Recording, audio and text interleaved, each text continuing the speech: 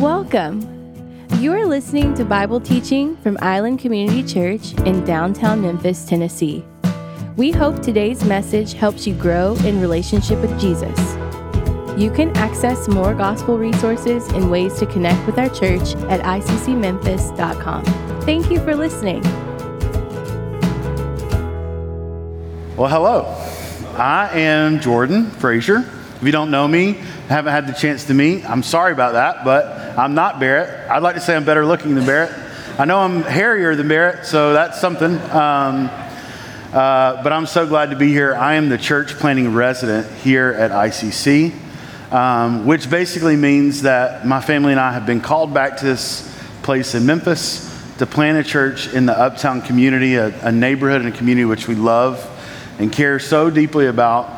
And God has called us to do that work, and we're just super excited to do that and get to do that in partnership with ICC.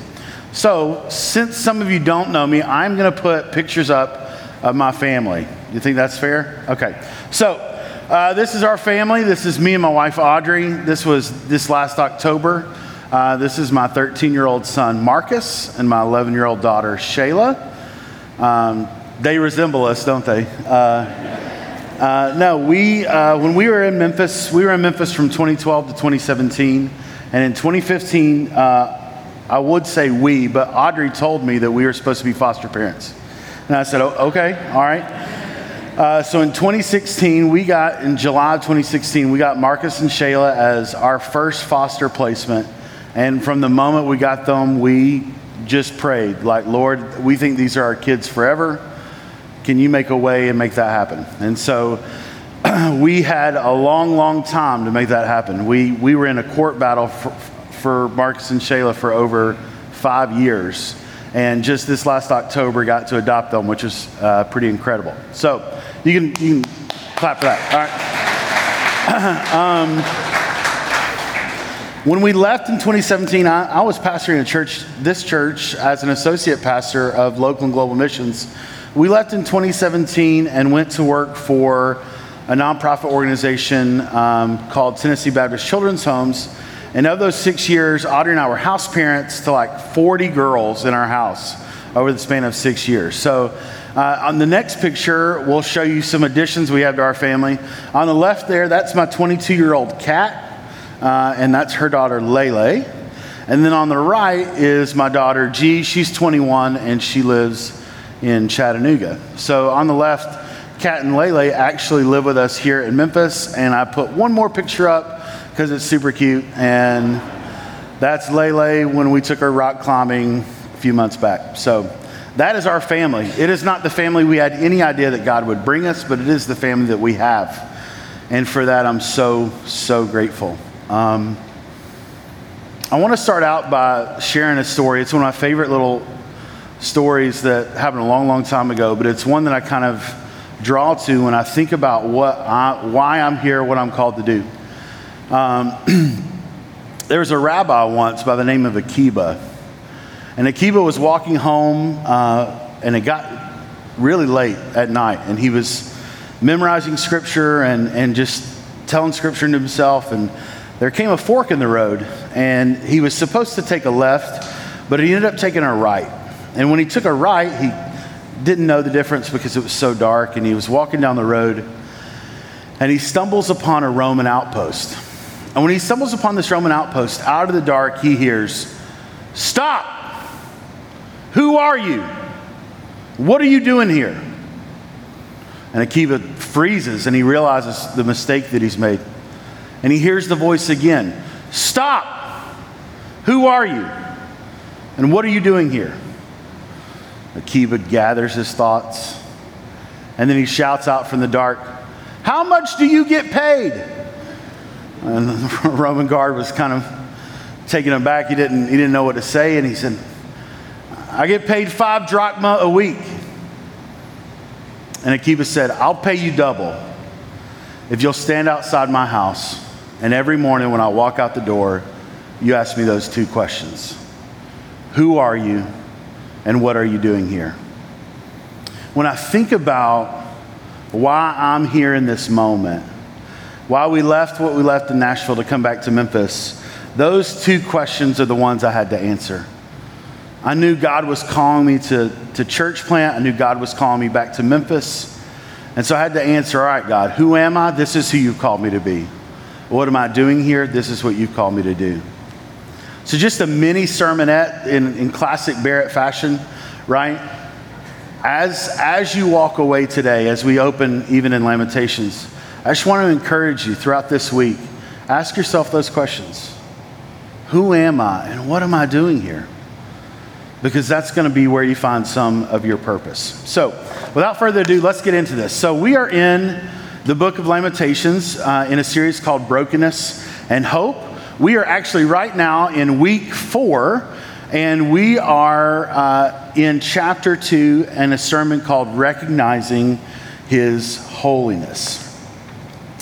That is the title of what we're doing today. I want to remind us of some things and some places that we've been so that we can kind of all be on the same page and catch up together. So some of the places that we've been per the last 3 weeks that we've talked about the need for lament. And what is lament? And lament is the pathway that God has provided for us to engage Him in our grief. This is a great reminder for us, right? God has a pathway for our grief, our anxiety, all the pain and the suffering that we're experiencing. He has a pathway for us to be able to move it towards Him, all right? And that pathway is lament. Lament is also this idea of laying out our pain, our questions, and our struggles before God. So basically the idea that Barrett's touched on in the previous weeks is like, there is nothing off limits in lament. Take your hardest, darkest, scariest thing that you're walking in, and you can bring that before the Lord. God has made a pathway for that. Last week, he also introduced this idea of a starting point being in lament. We bring our complaints to God, and those complaints are made up primarily of feelings that we have and losses that we're experiencing, okay? I would be pretty dumb to think that everyone has walked into this place this morning without some feeling of disruption or feeling of sadness or feeling of loss, or there's some list that you have of things in this season maybe that you've lost or things that have been taken away from you. That's the human condition. We live human lives. We live lives that show us that pain is almost necessary.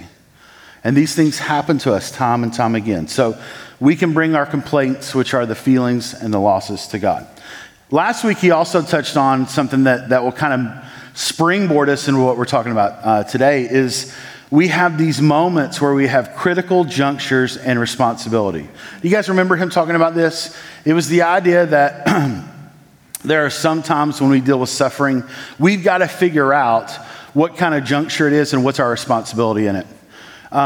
He talked about last week the different causes for suffering and pain. Anybody remember that? Satan being one of them, the brokenness of the world being another, and then lastly, even the choice of others.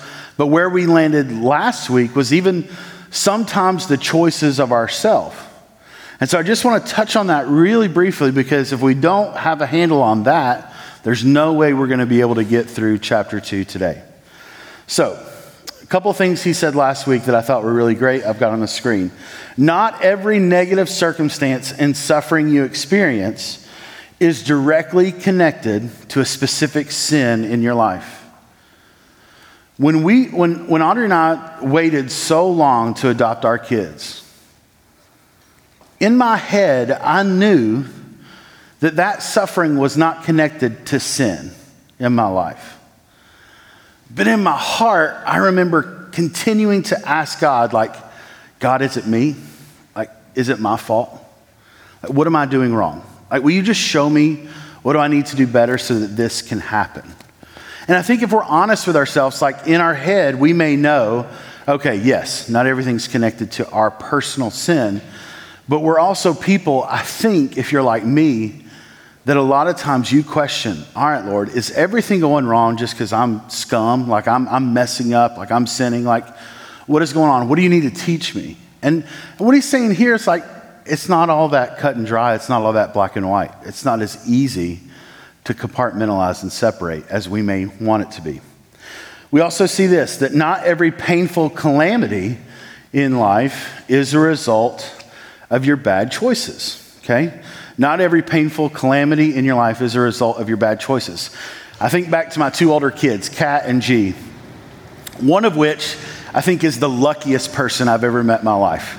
And the other of which is the unluckiest person I've ever met in my life. Like literally one of them could just be walking down the road and it's like, oh, it's $100 bill. And it's like, oh, great, I'll pick it up. And the other one could walk down the same road and then look and it's like, oh, there's a MLGW bill and it's got my name on it. And it's $1,000. And it has nothing to do with their choices, right? That some of our things that are happening in our lives that are causing us pain have nothing to do with the choices in our life. And lastly, he said this, in every moment of suffering, there is an opportunity for us to see and own any brokenness that is within us. And I think this is where we got to land today, okay? We've got to be honest with ourselves about where we are so that we can own anything that we need to own. And in chapter 2, this is kind of what's, we're not really seeing the idea of a suffering for a righteous cause or just suffering. We're actually in chapter 2 walking into this latter thing where the people in Jerusalem are looking and saying, God, why have you done this? And he basically tells them, I've done this because of the choice that you've made to walk away, the choice that you've made to sin. And so he needed them to own and see what they were doing.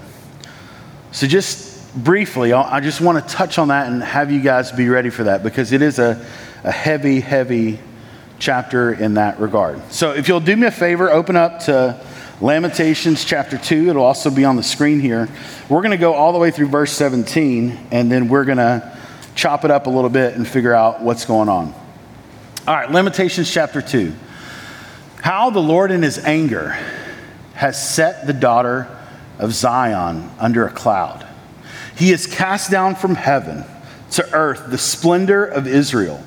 He has not remembered his footstool in the day of his anger. The Lord has swallowed up without mercy all of the habitations of Jacob. In his wrath, he has broken down the strongholds of the daughter of Judah. He has brought down to the ground in dishonor the kingdom and its rulers. He has cut down in fierce anger all the might of Israel. He has withdrawn from them his right hand in the face of the enemy. He has burned like a flaming fire in Jacob, consuming all around. He has bent his bow like an enemy, with his right hand set like a foe. And he has killed all who were delightful in our eyes. In the tent of the daughter of Zion, he has poured out his fury like fire. The Lord has become like an enemy. He has swallowed up Israel. He has swallowed up all of its palaces. He has laid in ruins its strongholds, and he has multiplied in the daughter of Judah mourning and lamentation. He has laid waste his booth like a garden, laid in ruins his meeting place. The Lord has made Zion forget festival and Sabbath, and in his fierce indignation has spurned king and priest. The Lord has scorned his altar, disowned his sanctuary. He has delivered into the hand of the enemy the walls of her palaces. They raised a clamor in the house of the Lord, as on the day of festival. The Lord determined to lay in ruins the wall of the daughter of Zion. He stretched out the measuring line. He did not restrain his hand from destroying. He caused rampart and wall to lament. They languished together. Her gates have sunk into the ground. He has ruined and broken her bars. Her king and princes are among the nations. The law is no more, and her prophets find no vision from the Lord. The elders of the daughter of Zion sit on the ground in silence. They have thrown dust on their heads and put on sackcloth. The young women of Jerusalem have bowed their heads to the ground. My eyes are spent with weeping. My stomach churns. My bile is poured out to the ground because of the destruction of the daughter of my people, because infants and babies faint in the streets of the city. They cry to their mothers, "Where is bread and wine?" And they faint like a wounded man in the streets of the city as their life is poured out on their mother's bosom.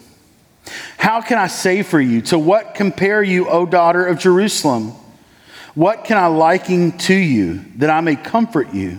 O virgin daughter of Zion, for you, your ruin is vast as the sea. Who can heal you? Your prophets have seen for you the false and deceptive visions. They have not exposed your iniquity to restore your fortunes, but have seen for you oracles that are false and misleading. All who pass along the way clap their hands at you. They hiss and wag their heads at the daughter of Jerusalem. Is this the city that was called the perfection of beauty, the joy of all the earth? All your enemies rail against you. They hiss. They gnash their teeth. They cry, "We have swallowed her. Oh, this is the day we have longed for. Now we have it. We see it." The Lord has done what he purposed. He has carried out his word, which he commanded long ago. He is thrown down without pity. He has made the enemy rejoice over you and exalted the might of your foes. Anybody want to take a deep breath real fast? When we talk about an overwhelming moment, Jeremiah is looking out over all the city and he's saying, look at what God has done. And there's not one spot of the city that is left untouched. This is really actually one of the first times we see that Jeremiah starts attributing the things that are happening directly to God. Previously in the first chapter, he's talked about his bitterness and he's talked about his pain and his suffering, and he's made observation of what the city looks like. But in this moment, for the first time, he actually says that God has done these things, right? He's surprised that God is acting the way he is against his people. And you see it because he starts using this "he has" language, okay? In the first 10 verses of Lamentations 2, how many times do you think Jeremiah uses the statement, "he has," in regards to what God has done? In 10 verses, he uses it 20 times. 20 times he's sitting there and saying, God has done this. God has not shielded us. God has burned us up. God has not defended us. He is on and on and on and on and on. He is using these statements of "he has." We see in Lamentations chapter 2, verse 1, a couple of examples, right? We see, if you go down, he has cast down from heaven to earth the splendor of Israel. He has not remembered his footstool in the day of anger. Go on to verse 2. The Lord has swallowed up without mercy. He has brought down the ground in dishonor, the kingdom and its rulers. Verse 3, he goes on. He has cut down in fierce anger. He has withdrawn. He has burned like a flaming fire in Jacob. Go on to verse 4. He has bent his bow like an enemy. He has killed all who are delightful in our eyes. He has poured out his fury like fire. Can I be honest? Can we all be honest this morning? This chapter makes me uncomfortable. It makes me so uncomfortable. Like I looked at Barrett and I was like, Barrett, this is the first time preaching at the church. You're giving me Lamentations 2? Like, what are we doing here? Let me ask you, talking to a neighbor or a friend about the Lord, when's the last time you used Lamentations 2 to lead them to the goodness and the grace of Jesus? It's hard, but it's true. It's hard but it's true. You see, he is saying, God, you have done these things to us. This is from you, and how do I deal with that? That's a timeless question, if we're honest. Because there may be situations in your life right now where you go, oh, hold on. Lord, if this is coming from you, I don't know how to respond or how to do this. I don't know how to react. How do we respond when God acts in a way that we think he shouldn't? Or there was this phrase I thought of earlier this week, and it may rub some toes, and I want to explain it. How do we respond to a disobedient God? Now, hear me clearly. God is not disobedient. But a lot of times, there are times in which God acts in ways that we wish he would act how we want. We put ourselves in the throne room of God and say, God, you act this way. And so when he disobeys what we want, how do we respond to that? I can think of so many times. I think of so many times in my life where I've walked into pain or suffering or disappointment or just struggle, where I've looked and said, God, you have called me to this. You have walked this with me. I know you're faithful, but God, why is this being brought upon me right now? I'd love to ask you that question. If you got a pen, piece of paper, I'd love for you just to quickly make a note. What are those for you? What are those places in which God has acted in a way that you thought he shouldn't have acted, and you've had to sit and pick up the pieces of that? Because that's exactly what's happening here in Lamentations 2. Jeremiah is surprised at the way that God is acting, and he's left with the pieces of it. The first step into responding to God in holiness is this. We've got to understand that we have to see God as he is, not just as we wish him to be. See, if we only live in the partial understanding of who we want God to be, we can never recognize God as he truly is. And if we're actually honest, if we have an honest conversation about who we want God to be, he already is that. We want a God who is perfect in all of his ways, right? We want a God who is in control of all things, right? At least when we're on his good side, it's like, yeah, I'm good with that, God. Like, yeah, you're in control. Great. I'm going to hand it over to you. You've got this, all you need, right? We want a God who does all those things. The hard part is, it's a lot easier to preach, to teach, to live in God's goodness, God's grace, God's eternal love for us, which are all perfect in who he is. Sometimes it's difficult to live in God's justice. Sometimes it's difficult to be on the other side of God's wrath. And this is not an easy word. I'm literally, it's not an easy word I'm preaching to you. I'm preaching it to myself this morning. But if we're not willing to see God as he truly is, then we'll never understand God as he needs to be. We have to see him as he is, not as we wish him to be. Kind of the first idea that we have, an understanding we have in Jeremiah is this. He starts describing God in a way that helps us understand that God really hasn't changed.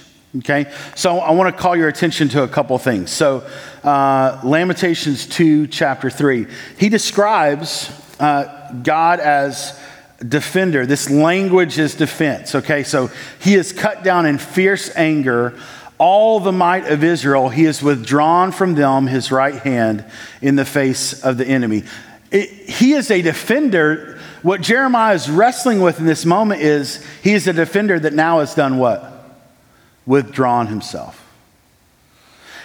He is struggling with the fact that God has been defending them from the very beginning, and yet he has withdrawn himself from the people. We see God as a defender through Scripture. He doesn't change. We heard Tom talk about it earlier today, Psalm 121. I look to the hills. Where does my help come from? My help comes from the Lord. 2 Samuel 22, the Lord is my rock. He is my fortress and my defender. So the Lord isn't changing. He's still described as this, but there's a tension, there's a gap. And that's what we got to figure out. He goes on to describe God as this, God as a consuming fire. Lamentations 2:3, he is burned like a flaming, he is burned like a flaming fire in Jacob, consuming all around. Right? Where else do we see in Scripture God described as a flaming and consuming fire? Well, I mean, Moses talked to him in that form, right? In the burning bush, as he called Moses to free the people of Israel from Egypt, right? We see this in the burning bush. We see it in Isaiah, right? You see this vision in the first, I think it's the first few chapters of Isaiah, where he has this vision of God in the throne, and he's like, "Oh, I can't be here. I'm a sinner. I'm unclean." And God cleans his lips, and then God asks, "Who will go for us?" And Isaiah says, "It's me, I will." And then later in chapter 64, Isaiah says this, "Who of us can dwell with the consuming fire of God?" God hasn't changed. He is here who he was there. You see Moses in the burning bush in 1 Kings 18. What happens when Elijah, what does he call down from heaven? The fire of God to light the altar against the prophets of Baal, right? God has not changed. He is these things. We see God as a warrior. Lamentations 2, chapter 4. He has bent his bow like an enemy, with his right hand set like a foe, and he has killed all who were delightful in our eyes. We see in Exodus 15 that Moses praised God right after they escaped from the Dead Sea and the Egyptians drowned, and he calls God a mighty warrior or a man of war. In Ephesians 6, we're told to do what? Put on the armor of God. God has not changed. These are aspects of God that remain the same. We see later God as a ruler, Lamentations 2, verses 6 and 7. He has laid waste his booth like a garden, laid in ruins his meeting place. On down it says, in his fierce indignation, he has spurned king and priest. 1 Chronicles 29:12 describes God as the ruler of the universe. In John 1, it says all things were created through him, and without him not one thing was created. Do we see it? Do we see that God has not changed, but something has changed? Here's what we have to know. The first kind of main point of today is this: God is consistent and steady in his ways. God is consistent and steady in his ways. If we had a God who could be bent or manipulated by us, then that wouldn't be God. God is consistent and steady in who he is. So when there's a gap, when there's frustration, or when God doesn't act the way we think he should act, what does that mean? Let's go on to Lamentations 2, verse 11. It says this: my eyes are spent with weeping. My stomach churns. My bile is poured out to the ground because of the destruction of the daughter of my people, because infants and babies faint in the streets of the city. You see, there are situations in our lives where we feel sick, overwhelmed, overcome. I painted this beautiful picture of our family earlier today, but here's what I'll tell you, man. Being a parent is hard. Being an adoptive parent is hard. I remember vividly in 2016, it was like 2 months after we'd gotten Marcus and Shayla. For some reason, Audrey was away with Marcus and I was at home with Shayla, and it was bad. She was crying, she was raging, she was upset, she was mad. I felt helpless. I remember as a 27, 28-year-old grown man locking myself in my bedroom laying on the floor and crying and saying, God, why is this happening? You called me to this. You told me this is who I'm supposed to be and what I'm supposed to do. So why is it so hard? Why is my stomach so upset? Why do I feel like just ripping skin from bone? Like, why do I feel so desperate for something to change? Later on in verse 13, it says this: what can I say for you? To what compare you, O daughter of Jerusalem? What can I liken to you that I may comfort you, O virgin daughter of Zion? For your ruin is vast as the sea. Who can heal you? Sometimes there's no words. Sometimes there's no ability to even speak and say what you need or how to get it. Sometimes the situation may be so overwhelming and literally pressing on your shoulders so hard that you have nothing else to compare it to. This is exactly where Jeremiah was. He's saying, Lord, you've done all these things and here I am. I don't even know how to describe all the things that are happening. All I know is like my whole body is churning because of this. Like my eyes are on the edge of tears at every second. Has anybody ever been in a situation like that? What situation or season has left you in a place speechless, weeping, and overwhelmed? I encourage you, there may be something popped into your head. Write it down. Because the next thing we've got to do is, are we willing to examine it fully? Are we willing to examine it fully?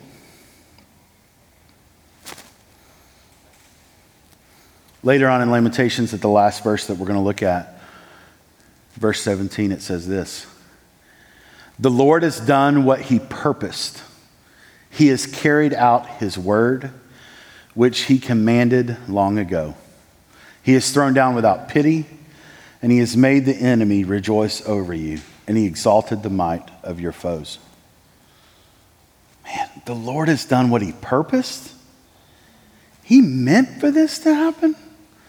Like this is, mind you, this is the same Jeremiah that we all love to quote when like things are hard and it's like, for I know the plans, you know, I know the plans you have for me, right? This is the same Jeremiah that's now saying, this was on purpose. This wasn't by accident. God didn't just like take his eye off Jerusalem and was surprised that it got ransacked and all these things happened. No. God has a purpose for this. And he's carried it out in his word. He commanded this long ago, and now we are here. We are at the day of reckoning. What's he talking about? If you've got your Bibles, you can flip. I'm not going to have it on the screen, but you can flip to Deuteronomy 28. It's kind of in the moment where the people of Israel are now wandering in the desert. They're wandering around. They're trying to understand their identity, what God wants from them. And basically Moses has basically told them, hey, here's what it's going to look like. You know, I've spoken to God, God's spoken to me. Here's the situation. Here's what God desires. And the start of chapter 28 basically talks about this idea of blessing. If you follow the Lord, you will be blessed. In the idea of like, here are the things that are coming if you will be willing to follow after the Lord. Boom, boom, boom, boom, boom. And then starting in verse 15 all the way through verse 64, it says this: if you are unwilling to follow the Lord, if you are disobedient in your ways, and it creates a whole list of what the Lord has commanded. What we see in 28 is an idea that you will be cursed. And here's some of the curses in verse 15 through 16. If you do not follow God's commandments, cursed you shall be in the city, cursed you will be in the fields. Verse 25, the Lord will cause you to be defeated before your enemies. Verse 48, you will serve your enemies in hunger, thirst, nakedness, lacking everything. Verse 68, the Lord will take delight in ruin and destruction. Does this sound familiar? The Lord's basically saying, yeah, I had a purpose. I warned you about that purpose long ago. And you didn't take me seriously in this. And you may say, well, hold on, like, doesn't God have grace? Isn't God patient? Absolutely. Absolutely he is, right? He delivered them from Egypt. He stayed with them in the desert. He gave them the promised land, right? They messed up in the promised land and he still delivered it to them, right? What did he do then? He then rose up prophets again and again to say, hey, let's not depart too far from what God wants or else this is going to happen. And they'd be like, oh yeah, that's right. And they'd come back and then that prophet would die. And then they'd go back to what they were wanting. And then God would raise another prophet after prophet after prophet. And then when they got tired of the prophets, they said, we just want a king. Just give us a king. We'll be happy then. We'll follow the Lord then. So what does he do? He gives them a king. And he gives them another king after that and kings after that. And all of a sudden, what starts to happen, we see in like biblical history, like this one kingdom splits into two kingdoms. And all of a sudden, kings start falling away from the Lord, doing what they want to do. And so the people follow after them. You see, God has grace. God is patient. But at some point, we have to realize that God is also holy. And if we are unwilling to live in the things that God has called us to live in, we have to realize that only suffering and destruction will follow. Does that make sense? It's not an easy word. It's not something that you're going to walk out of here and be like, man, you need to listen to the podcast. Preacher this morning, really, it's not one of those things this morning. But it doesn't make it any less true. God has set a standard for his people.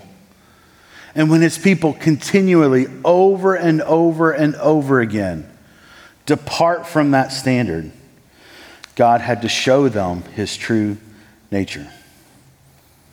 We see Lamentations 1, chapter 8, if we'll go back to it. Jerusalem sinned grievously. Therefore, she became filthy. All who honored her despise her, for they have seen her nakedness. She herself groans and turns her face away. Here's the second point I want you to think about. God is consistent and steady in his ways. The tension arises when we are not. Guys, we are fickle people. One of my favorite hymns of all time is Come Thou Fount of Every Blessing. And one of the reasons it's my favorite is because I feel like it describes me perfectly when it says, prone to wonder, Lord, I feel it. Prone to leave the God I love. That's me. I am prone to wonder far from what God has for me. And when I do that, it's not that God has changed. We go back to these ideas of who God is. Like he is a defender, he's a ruler, he's a consuming fire, right? If he's standing steady in that place of being that person, what changes is not God, he's staying there. What changes is my position. I'm like all over the place. Like here, I'll be here. Like I move far away, I move close, I move behind, I move beside. So what begins to happen to the people of Judah is they're realizing that they've moved far away from God, or they've moved in direct fire of his justice. And they're like, oh, I don't like this. I don't like this. You're not defending me anymore because I've now gone before you instead of staying behind you. Right? Like I feel the heat of this fire because I'm directly ahead of you in this. I placed what I want ahead of what you want, and I'm feeling the heat of this. God hasn't changed. The tension happens when we do. I had this silly illustration. I don't know if anybody did this growing up, but I think of tug of war. Did anybody do field day tug of war? And I was always I would say the strong guy. Really, I was just always the biggest guy. So they put me in the back, and I always liked looping it around me and then pulling people that way. And I think of you put the strongest person in the back as the anchor. And then everyone else pulls in the same direction as that person does. And eventually, if you're strong enough together, then you'll move the needle this way. When I think of what's happened in this chapter, I get that visual of God being the anchor in this, and he's inviting us to hold the rope with him, do the things with him. He's invited these people to be holy, and at some point, we forget what side we're on. And we let go of the rope, and we walk all the way over to this side, and we're like, all right, I've got a hold of the rope now. But the problem is, like, God is still pulling the rope in that direction. And now we feel like we're pulling in this direction and there's tension. God didn't change his direction. He didn't change what he was trying to accomplish. We did. We did. We have to understand that we are not consistent or steadfast. I want you to recall this. In every moment of suffering, there's an opportunity for us to see and own any brokenness that is within us. Next slide says this. Ultimately, there are depths of God's actions that finite human beings cannot grasp. God's revelation in word and act consistently shows his justice and covenant love. Yet there is always a residue of human experience that demands our bowing to a wisdom too high for our understanding. It's this idea of sovereignty. It's a big word. It's a church word.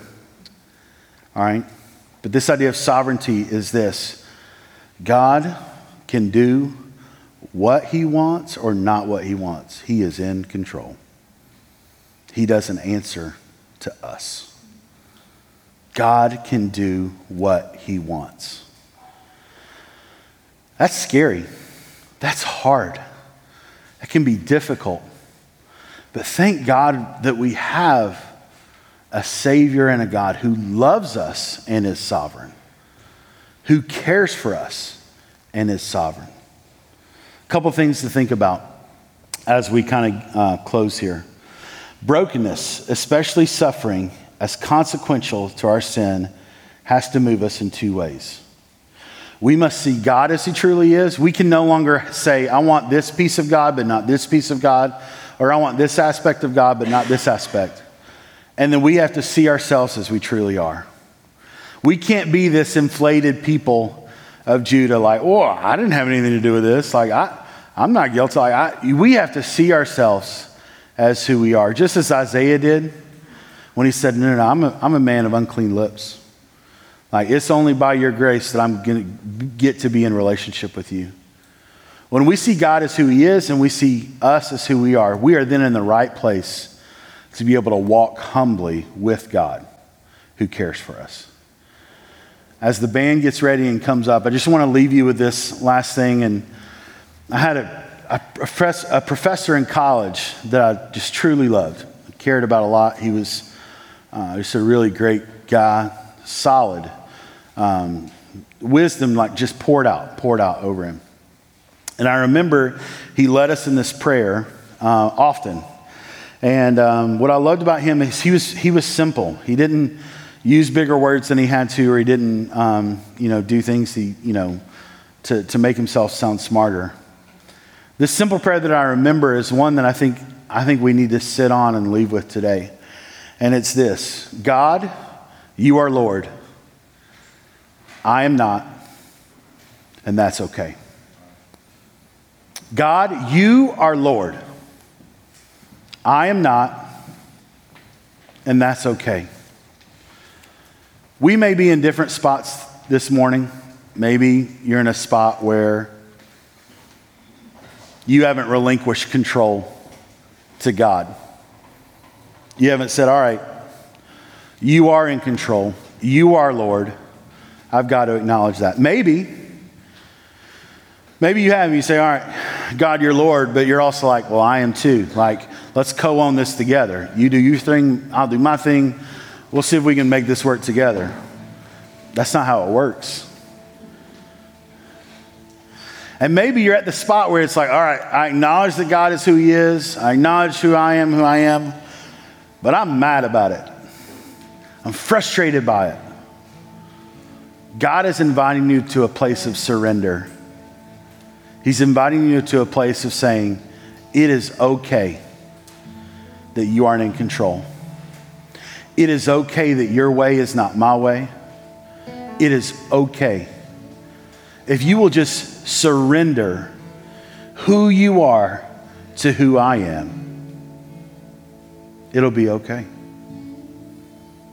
So as we end today, as we move into a time of invitation, I just want to leave you with that. What does it look like for you today?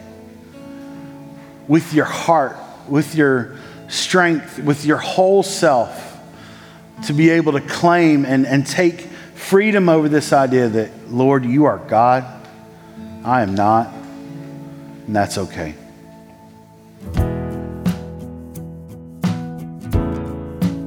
Thanks again for listening to this Bible teaching from Island Community Church. We want to encourage you to join us for worship in person soon. No podcast can replace God's good design of gathering with other believers in a local church. For more gospel resources and ways to connect with our church, visit us at iccmemphis.com. We offer a prayer of blessing for you from Romans 15:13. May the God of hope fill you with all joy and peace in believing, so that by the power of the Holy Spirit you may abound in hope.